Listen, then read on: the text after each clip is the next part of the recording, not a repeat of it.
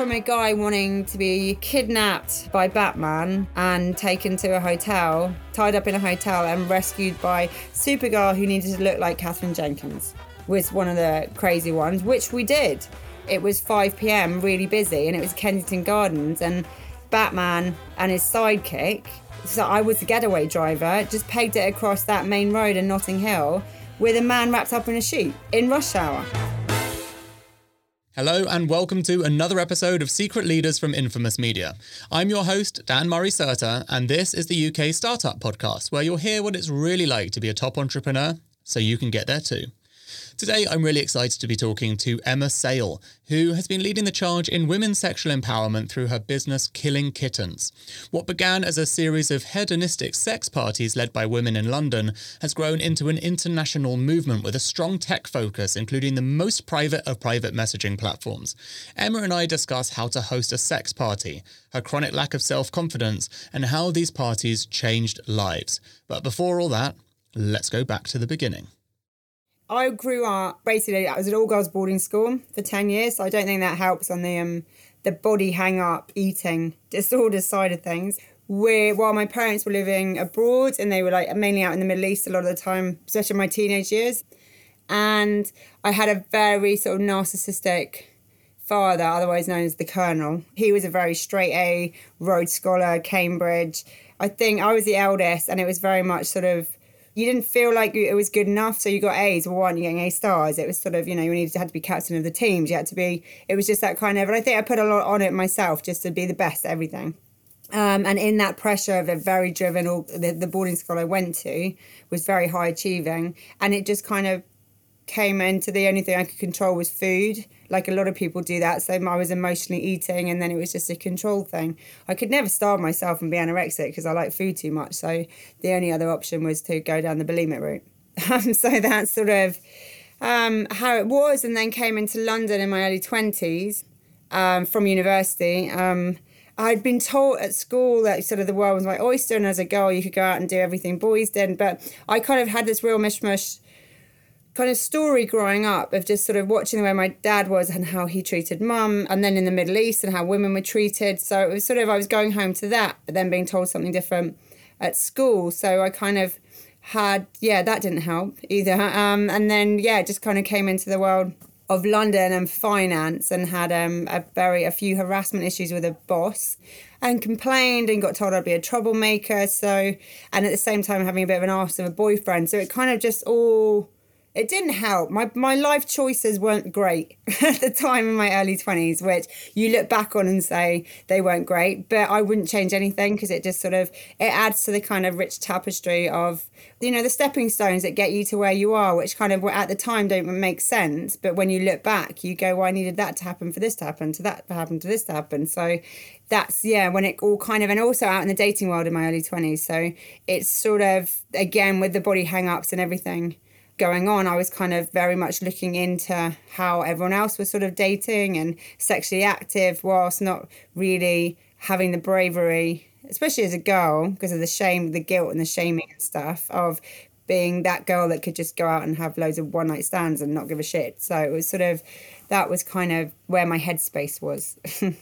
Yeah, I actually read that you said that all your romantic interactions involved so much guilt, and there was the voice inside your head that criticised your every move. So why do you think you felt so guilty about sex? I think I'm 43, and I think it's a very generational thing. I think younger girls don't have the same, when I speak to girls in their 20s and they just own it. There's obviously a lot of culture and religious sort of messaging. There are girls in their 20s and teens that are, it hasn't changed. It's changed a bit, but it's still bad. But, we grow up, even if you're in the most liberal house, and, ours was pretty chilled, the messaging you get as a girl is sort of know your place, keep your clothes on, to be respected, sort of your bits down there get given secret names when you're little to imply that, they're dirty and kind of, secret and seedy and sort of. And, when you hit sex ed at school, it's sort of sex is very male, and it's a penis and a vagina, and the end point is ejaculation. And that is what you think sex is. So it's all about pleasing the man. That's the messaging you get. And you've got to get, as a girl, you've got to get married, and it's all about you. You know, even like, you know, little things like let boys be boys. It's sort of, it kind of lets them do whatever they want. Why can't girls be like boys? And I was a real tomboy, and it's sort of, I had that push of like, well, if they can climb trees and do sport, then I'm going to climb trees and do sport. And, you know, no one in my school played the trombone, and it was because it wasn't very feminine. So I went, sod it, I'm going to play the trombone for 7 years, which I did. It's sort of, I was always that kind of, well, if they can do it, why can't we do it? I don't think you can really pinpoint why there's that guilt and shame. I think if subliminal messaging is so much there all the time, every day of your life from growing up as a girl, it's just your reaction to things and that guilt and the feelings you get. Often you don't have a clue where it's come from. But so, you know, that's kind of why I really push. I've got 2 little girls now.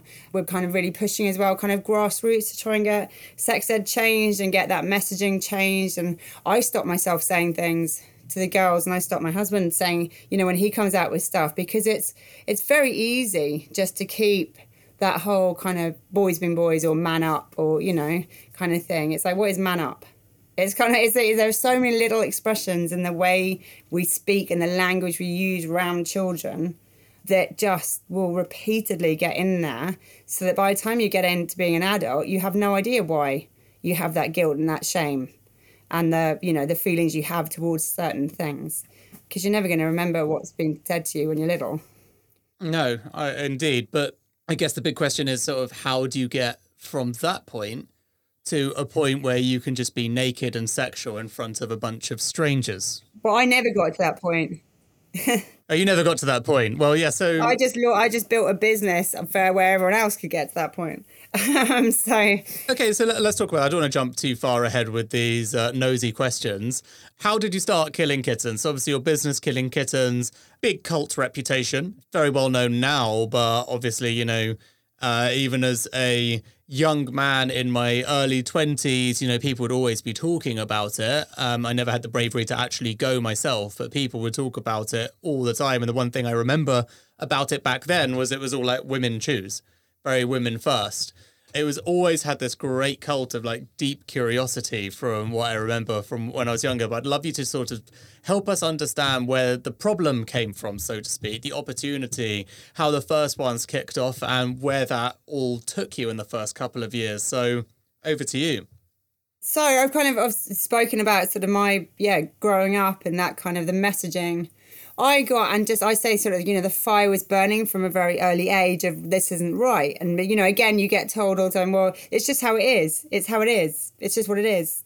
And I'd be like, well, it doesn't have to be like that. It doesn't have to be, you know, boys can do whatever they want and sleep around and they're called legends and they're high-fived. And whereas girls would sleep around and you'd get guys, you know, intelligent men saying, oh, I've met a really nice girl, but she's not girlfriend material. And you'd be like, well, why isn't she girlfriend material? And they'd be like, well, because she slept with loads of guys. And that just used to really rile me. The double standards, it's just sex. It's sort of, the more I kind of looked at it.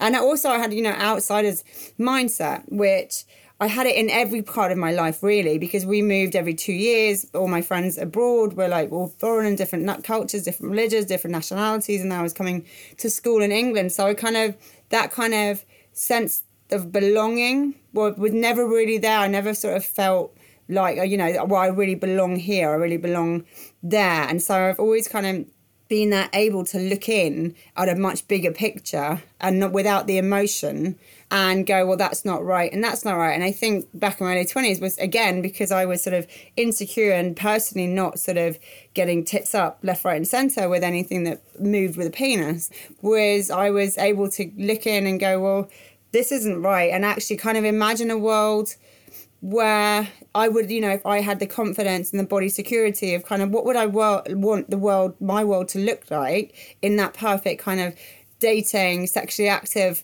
world. And also the fire, you know, that anger. I always say often people launch things with a real anger in their belly to fix something and change something. And it was there. It's still there, to be honest. But it was there, just constantly being stoked. And it was the time when, it was like 2004, 2005, when Sex and the City came out, and suddenly you had these groups of girls, you know, talking about using dildos and talking about the sex lives. And, you know, one of them, you know, was Samantha, who was amazing, sleeping with everything that moved, men, women, whatever. I mean, she was, everyone else, like Jessica, Sarah Parker, whatever, her character was, and all the other ones. And Samantha was like my absolute hero, because I just thought, wow, she just doesn't give a shit. She's like owning it. Yeah, she was a real icon. Yeah, exactly. She was like my number one. And at the kind of same time, like Anne Summers hit the high shoots, and things like Lalo sex toys went into Selfridges, and I was kind of hanging around with a group as well in London who were very well known, and there was a big group of girls, women involved, who they were a good decade older than me, but they were owning their sexuality as well, and they were just sort of well-known couples who just would sleep with each other, and the girls would sleep with each other, and it kind of was in the news quite a lot. And we were all at a wedding in Ibiza, and again I wasn't brave enough to launch in, and I just sort of watched with amazement of what everyone was doing, and just going, this is how the world should be. This is sort of very feminine. The females were owning it and leading the charge. And what were you watching exactly? Sorry, was that an orgy? No, I did see stuff go on at like private parties and stuff, but kind of just this energy off these women and the way they handled themselves in relationships, and they didn't put up with shit, and they very much were not waiting for some man to come along and marry them and pay for everything and etc. It was sort of, they were just sort of backing themselves. They didn't need that knight in shining armor. They just sort of were like, well, we're going to be the knight, our own knight kind of thing. So we were at a wedding in Ibiza, and at the time I'd moved into like freelance PR. I'd been in financial and then moved into entertainment freelance, and I was kind of, one of my clients was the erotica show I was helping with, and in that got me into sort of the adult world, and that again could see like the weird and wonderful and amazing human beings within that world, and a lot of them again didn't care what the people thought and the judgment. It was so open, very open-minded, just amazing humans, but again it was all run by men claiming to be female friendly, whether that was lingerie or sex toys. It was all sort of, well, the directors of the companies are men, and the toys are lingerie being designed by men. So I thought, again, wrong on so many levels. And it just felt, once again, here we are kind of with men telling us what we should have, and telling us that they think they know what we should have and what we should want. And so that rage, as I said, that had been in there, kept going. And then, this wedding in Ibiza, someone phoned in and said, who didn't make the wedding, and just said, are you guys all just sat around killing kittens at the moment? So we had this whole conversation about, that cyber slang for every time you masturbate, God kills a kitten. And I went, right, that's it. That's what I'm calling my business. I mean, I hadn't slept for about 3 days, so that's sort of partly why. I like the two, right from the onset, 2 Ks. K's a very powerful letter, and numerically, the way it's all fixed. And I love all that kind of. So from day one, it's been KK. I just went, right, that's it. I just want to create a world, online and offline, of like a community basically, and a safe space for women very much to be in control. They're the one leading the charge, but with men involved as well. It was never an us and them, but it was like, come on, it's like, actually we want a voice, and actually to be able to take control and to have a voice in the bedroom, and to be able to say, well, this is what we want, and this is what we like, without any judgment, without anyone shaming or guilt, and to meet like-minded individuals. So, whether that was just sort of online, whether that was just meeting up, befriending people, whether that was getting properly, tits up in the middle of regular orgies, it was sort of do what you want. So I kind of always said that actually the sex part was sort of the byproduct of what happened, what came. Everything to me about KK from day one was to create this safe space and women-owned, and if people want to have sex, they can have sex. But obviously, the Daily Mail and everything love an orgy headline.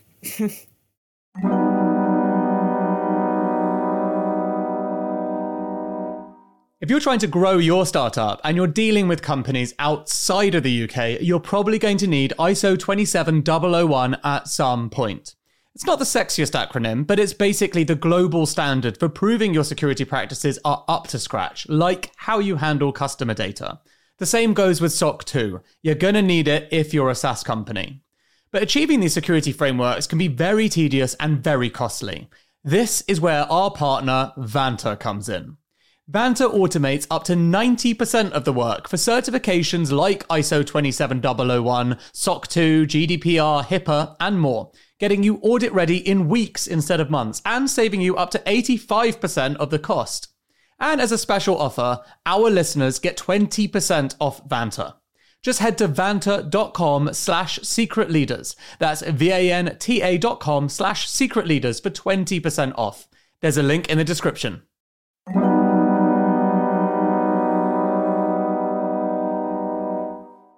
Look, you know I'm fascinated by AI, but until the machines take over, there's only one thing that's going to determine your company's fortunes: people.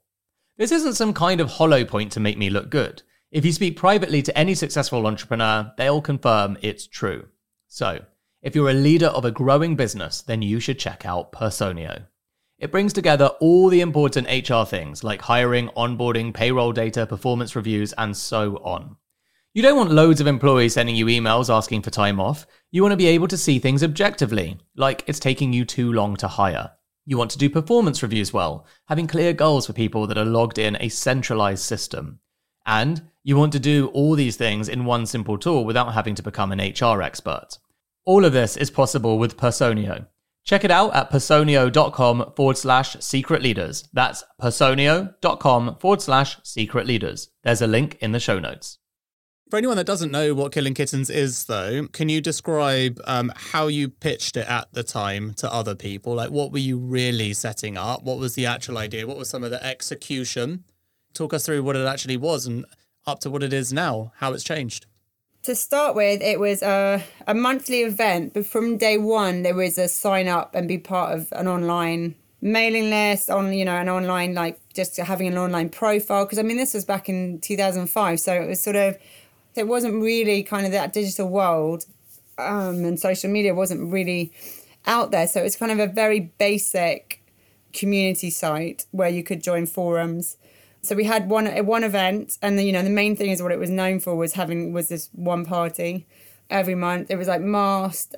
Single men could attend on their own, so it was couples and girls, and all guys had to be accompanied by one girl. You had to submit photos and reasons why you wanted to come to an event, and then you'd be told 24 hours beforehand where the venue was.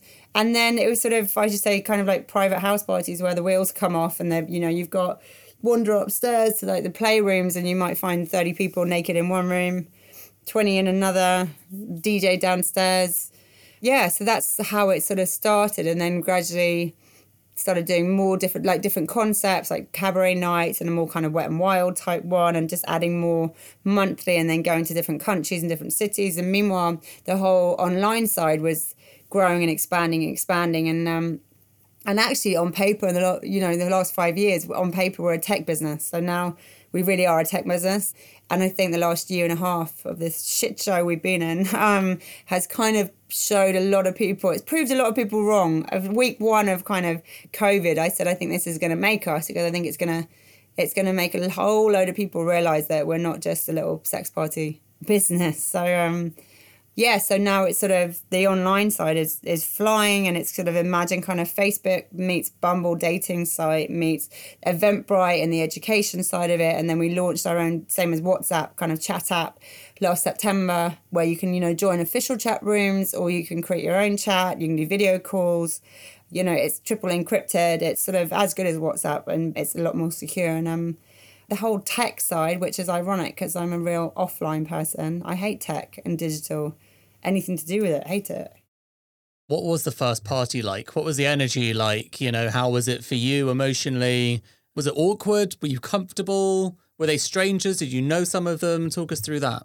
So the first party probably had about 50 people, so nothing major. I knew some of them. What I'd done was set up this data collection, kind of email collection on the website, very basic website, and it just said submit your email, name and email if you're interested in coming to the parties, because I'd kind of done a bit of a bullshitting thing for a few months because a few journalists knew that I was friends with this set that I'd been in Ibiza, and I'd had a few phone calls after I got back to Ibiza just saying, oh, is it true that they all do this, this and this? So I thought I'd just play games for a bit and say, yeah, there are these underground Killing Kittens parties that have been going on, for years all over Europe in different villas and boats, and they were like, well, what, can we come to one and cover it for Marie Claire or Cosmo or whatever? And I'm like, no, you can't. No one can come in, but I can tell you what goes on at these parties. So we had 2, 3, 4 pages of reviews of events having never done an event.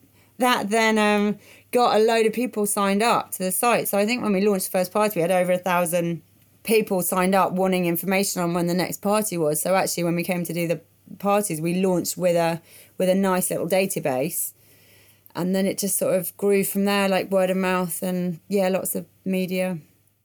Are you able to talk about the parties themselves? Like, for listeners, a lot of us know what it's like to join an email waiting list and be in a broader community, but I'm going to go on a limb and say not many of us know what happens inside a sex party. So very curious. So you get an email 24 hours beforehand saying where the venue is. The dress code, most of our events are kind of cocktail dress and masks, they're all masks.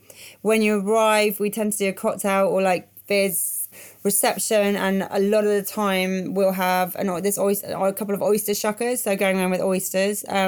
Back in the days, the first parties, which now just seem bizarre because we had like platters of sushi, which now I look back and go, why would you possibly have sushi platters at a sex party? I mean, bleh. But they went down well. Pun intended. Yeah. They often have like DJs and all different sort of burlesque kind of cabaret type performers kind of mingling around. It's like you're going to a private party, but the tension's there. That sexual tension's there because you know why most people are there, and they're just sort of waiting for it to kind of kick off. And it kind of, because the main rule at the events, and it still is now, and also across our like the digital world of KK, the rule is that the women make the first move.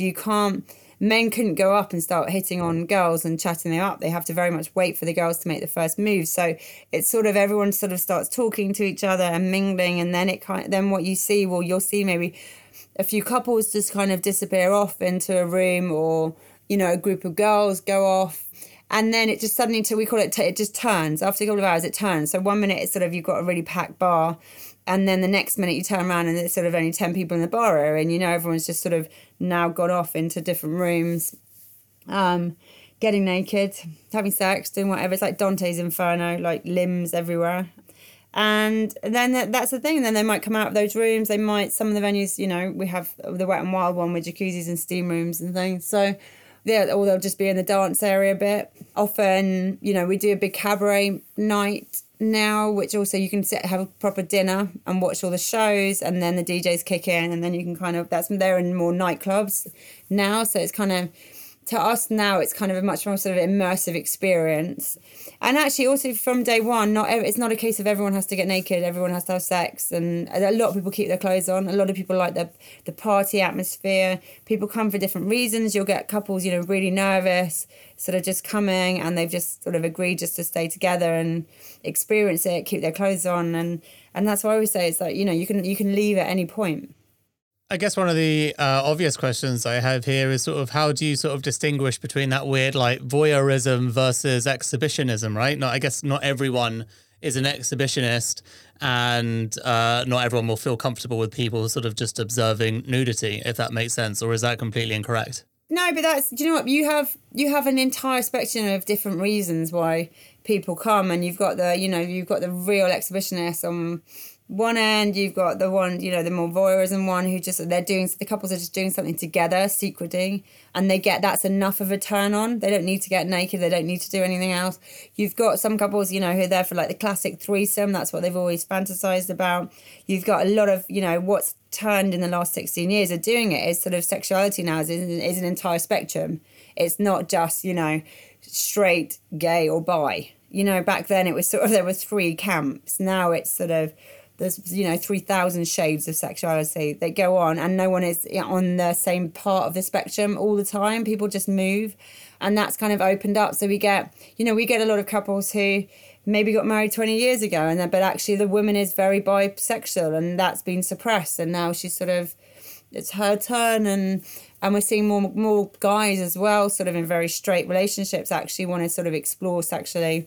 So there's kind of that, and then you get a load of, single girls, and they kind of fall into two big, two camps where you get the most amount. You get the young ones who are single in their 20s, who are just out there exploring, don't care, just want to try, just want to live and experience everything. And then you were seeing a lot of sort of late 30, 40, the divorcee ones who have gone, right, sod it, kind of, we want our identity back, and and it's our time now, and they've had kids, and they've sort of given up a lot in a marriage where, it's all about the husband and the kids, and actually it's like, well, actually we want to be selfish and just get back out there and have some fun. So there's a whole mix of people and reasons why they come and what they want and what they do when they get there.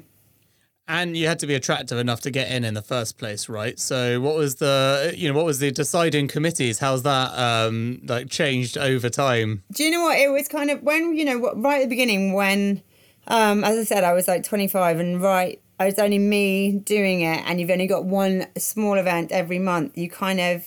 There was that niche and that little kind of very micro community. And I had people coming in from the group I was sort of hanging out with and stuff. So the vetting was a bit more shallow, was a bit more, because it was sort of getting to 50 people. And then it sort of grew, and actually it grew and expanded, and I got more secure, and I got more, open and just more confident in myself as well. And it just sort of was like, well, actually everyone needs to be part of this. And every female out there needs to have this opportunity, and it's just sort of, love yourself, whatever, and actually all shapes and its sizes. And it became much more of the mindset of why people wanted to come as to how you get in. So now, even, now you submit photos just to prove you're a real person, and they've got to be normal photos. But the main bit is kind of the buying of what KK means to you and why it is you want to join our community. So that's looked at way more than like sort of 16 years ago, where actually it was just sort of a photo and right, you're in. And so how big has the business got then? Take us through, I guess, the macro side. How big were you when you first started in your first year? How many years later is it now? How does the team look? And where are you based and all those bits? You know what? It was just me. I was the only full-time employee for 7 years. We were doing one party a month for the first sort of 5 years, but the party started with kind of 40, 50 people. And then within a year, that was pushing 100, 150 people. And then we had to move venue to this big mansion house in London. And so very quickly, we were then hitting sort of 300 people a month. And actually, we pushed up to nearly 500. And it was too big. And that after sort of 5 years, then it was kind of actually, I never want to really go over 300 people. You just keep the control, but just have different concepts. So then it was launching 2 concepts, and then after about 7 years, then it got quicker, much quicker, because I took 3 people on in the space of a year. So I went from 1 person to 4 person in year 8, and then back in 2016, so after sort of 10 years, that was when I kind of looked at. There were 5 of us involved, all very offline people, kind of blagging the online side, which was sort of running itself.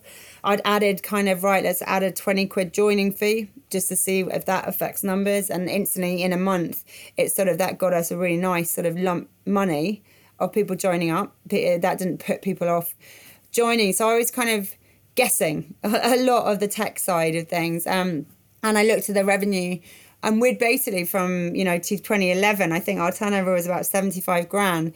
And we kind of up until 2017, literally doubled revenue for sort of 5 years. And on paper, I noticed that actually 50% of our revenue was coming from the digital world, but no one was running the digital world or looking at it. It was just me guessing bits. Let's add this, let's add that. It was as suddenly then Me Too happened, and Trump came in, and there was just this fire under women's, that had been lit again under women. And I just thought, if this is our moment, we've been going 10 years and we've got this platform, we've got this community, and we were on about 90,000 members at that point.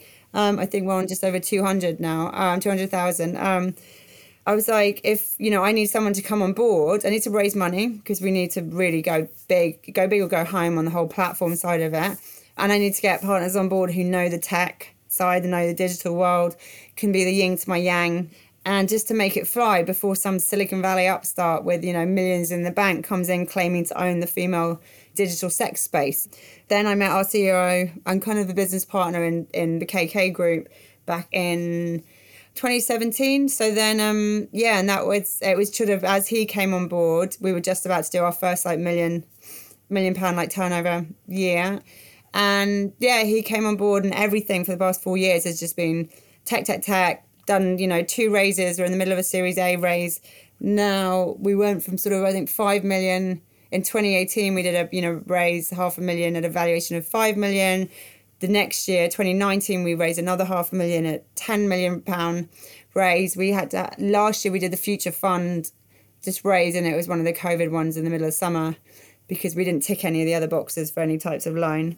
So we did that at, I think it was about 11.5, 12 million. And now we're doing the Series A raise at a valuation of 20 million, which we're in the middle of the moment with, 200,000 members. And the big push is out in the States because we've been doing New York for 5 years now, an event there once a month and slowly growing that community up. But we haven't spent a penny out there. So we just know that actually if we, throw millions that way in the digital growth marketing side of it and do it really big, then actually America's the one where there's a lot of money in the online dating, online social network space over there.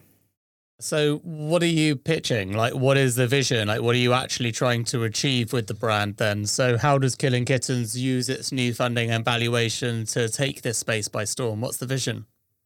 The vision is always to basically build a brand that stood for something, and as the digital world's evolved, is to create this world. And that's the thing, it was create this world online and offline, and the online side with the digital world has exploded. And for us, it's what we've built is the world's first adult safe for work social network. So it's sort of, you have your LinkedIn, you have your Facebook, you have your Instagram, but they're all kind of, PG levels, and you're not gonna, but then where do you go for your adult, the adult safe for work side of your life, and to be able to share stuff and ask questions and learn, and the sex education side of things. We've been doing workshops and webinars, 2 or 3 a week. We've been doing them. We'd started them before COVID. We'd started doing them online, and they're getting busier and busier. And when you look at the likes of Bumble and Tinder and their valuations and what they're, being sold for or, IPO'd for, and it's like that's a tiny part of what we've built. The dating side of things is a tiny part of this entire online world we've built. And there's lots of people out there, little setups doing sort of the sex education side of things as well, but they're not getting exposure because that's the other thing. We looked out and thought, well, we're having loads of doors shut on us because we can't advertise on Facebook or Instagram because anything remotely adult gets put in the sex category. So that's from sex toys to lingerie to us to dating, a lot of dating setups and things if they're a bit adult. You can't, do any digital marketing that most brands can do. And it's the same for influencers and actually educators. They can't push out across Facebook or Instagram. Loads of them are getting their pages shut down the whole time. They've massively cracked down in the last year. So it was sort of, well, if we're getting that, then all these thousands of people and brands and people out there are doing it. So that we'll build that platform too. So we've built a brand platform, a bit like Facebook pages, where they can have their own pages and set up, and they can push out and boost it out to our community, so into the social network that we've built without getting blocked. So we've got over 3,000 people signed up for that. And at the beginning of next year, 2022, we'll be pushing all that out. So actually we've got sort of £4 million worth of tech that we spent 4 years building, and the chat app that already is now sending over 1 million messages a month. Is that Safe Date? Sorry. Safe Date's another app that we brought out a couple of years ago that's kind of, it's very basic. So you put in, if you're going on a date, you put in where you're going, who you're going with. So if they've got, a Tinder profile or something, you can put in, or their Instagram profile, Facebook profile, you can link all that in. You put in who your safe people are, so that your safe people don't even need to know that they're your safe people. You put in their email addresses or phone numbers, and you say they want a time to check into the app. And if you haven't checked in to the app at that time you said you're going to check in, then your safe people will get a text message or the email saying so-and-so had you as a safe person, this is their last location, these are all the details of who they're out on a date with. So it was kind of, again, it was that looking at that dating issue of actually, and we had it was in our community and in the forums of a lot of girls checking in with other members in these forums that they were going on a Tinder date and stuff, and they didn't feel they could tell their close friends or family that they were going for a hookup. Because again, they were that shame and embarrassment. So you can do it without your safe people. Your safe people will never know that you're doing it unless you don't check back in. So it was sort of, we were going to build it into our technology, and then we decided that actually it's a kind of app that actually teenagers can have. So we kind of did it as a standalone app, because had we done it obviously as KK, then you're not going to get parents wanting their teenagers to download it to use. So we just thought it was an app that actually needed its own sort of identity, so that you didn't have that sexual attachment that you do with KK on it. So yeah, no, the chat app that we launched in September in iOS and Android is exactly like WhatsApp. It's basically a triple encrypted like WhatsApp, where you can't screenshot. You can join the official KK chat groups, where we have all the our community kittens who moderate those chat groups. You can create your own chat groups, message individually, do video calls, but you do have to be a KK member. So it's a bit like having Facebook Messenger app, but you need to be a member of Facebook to be able to use it.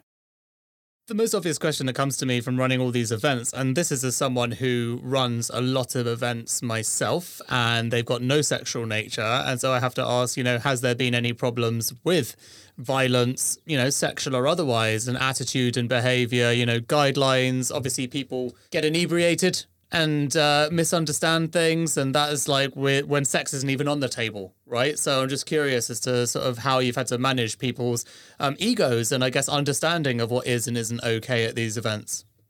I think, 16 years and touch wood, we get the odd person getting a bit too drunk. But at the end of the day, I think we don't have the testosterone factors. So what we don't have is we don't have groups of guys out on the pool. That changes the dynamic. Part of it also in my early 20s was going out clubbing, and we called it running the gauntlet, where you just went across the dance floor just because you needed to pee, but you had to get across the dance floor without, trying to dodge all these hands up your skirts and being groped as you did it. And we don't have that because we don't allow single men into any of the events. So it does change the dynamic. It does add that safety element to it. It's really hard to describe it. I've always said it's they're the most unseedy events I've ever been to, which is really hard to describe when obviously there's sex going on. But I've got loads of friends who kind of come for the first time. They still come for the first time now. They go, we'll just come and see what it's like. And it's they're like, this isn't what we thought it was going to be. It's actually really chilled and nice atmosphere. And yeah, the sex is there, but it's it kind of, when it's going on and it's loud and it's normal, it's not so kind of, wow, shock and awe. And people aren't coming there to get shit-faced. That's the thing. At other parties and other events, and you go out to a nightclub or you go out to the bar, you're going to drink, most people. So you do get on it.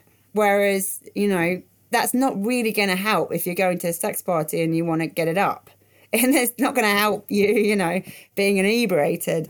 We've had the occasional man who does drink a bit too much and might get a bit overexcited and try and be a bit handsy, but actually it's very self-policing, and the members are very quick to go, hey, you can't do that. We don't allow phones in.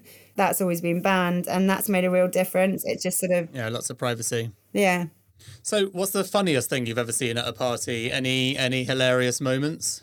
There's been really funny stories that, sometimes, the police have come down to check, because some occasion you get people playing silly buggers who phone the police and claim there's underage sex or drugs or something going on to try and get us shut down. So they turn up, and, one time 2 policemen turned up, and there were 2 strippers there who were just literally wandering around naked with heels on, and they come up the stairs as the policeman came down, and they pinned the policeman to the door thinking that they were also strippers in fancy dress. So I had to extract 2 very nervous looking policemen from, I think they're probably living that story down.